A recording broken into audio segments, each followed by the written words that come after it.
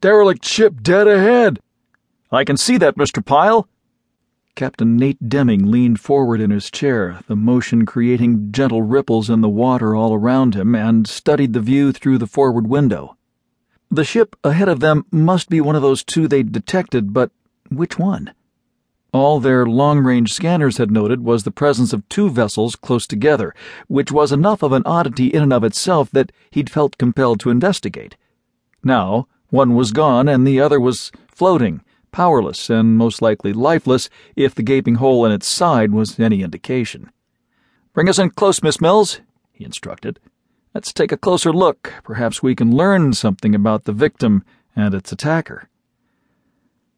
"Aye, Captain." Lizette Mills shifted her weight slightly, the wheel rotating gently beneath her small, skilled hands.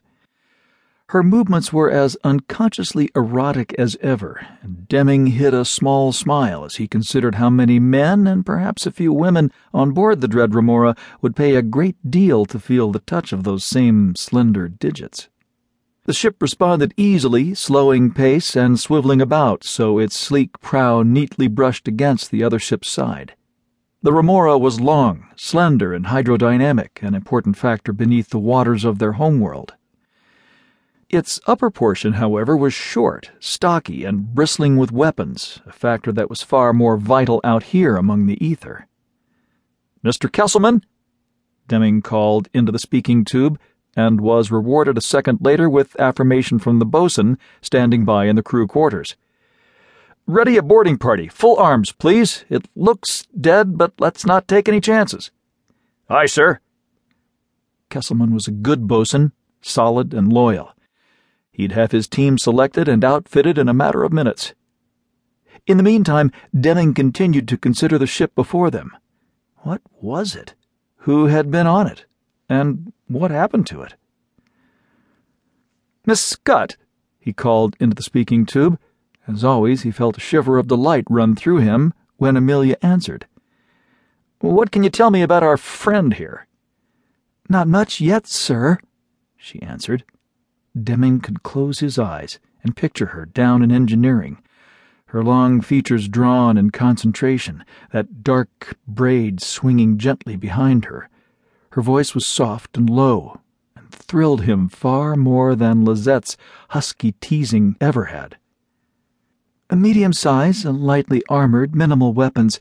I'd guess a trader or a passenger ship, possibly a colonization vessel. Whatever hit hard, though, burned right through the plating, fried the engines and the weapons. They probably didn't even get a shot off." He could hear the sadness in her voice. Amelia hated violence, particularly when it cost lives. She'd joined the Royal Navy for the adventure and the science, and had thought she was escaping any sign of bloodshed when she'd signed on to the Remora, the Navy's first ever ether ship. Little had they known when they'd launched that they would find not a vast empty space, but an expanse teeming with life, filled with scores of other worlds and other cultures and other ships, some of whom preyed upon the weak, just like the predators back home. The HMES Remora might have transformed itself into the dread Remora, feared pirate ship, but Deming and his crew were Royal Navy to the core. They did prey upon other ships, both to resupply and to maintain their cover, creating tales of horror to frighten most into steering clear of them, but they never did more damage than was necessary and never left their victims unable to fend for themselves, unless they were facing real pirates, in which case they acted as they would back home, eliminating the threat before it could endanger others. They would never hole an innocent ship and leave its people to die. Whoever had done this had shown no mercy, that much was already clear. Deming just hoped they had moved on in search of other kills. He didn't relish meeting such a monster.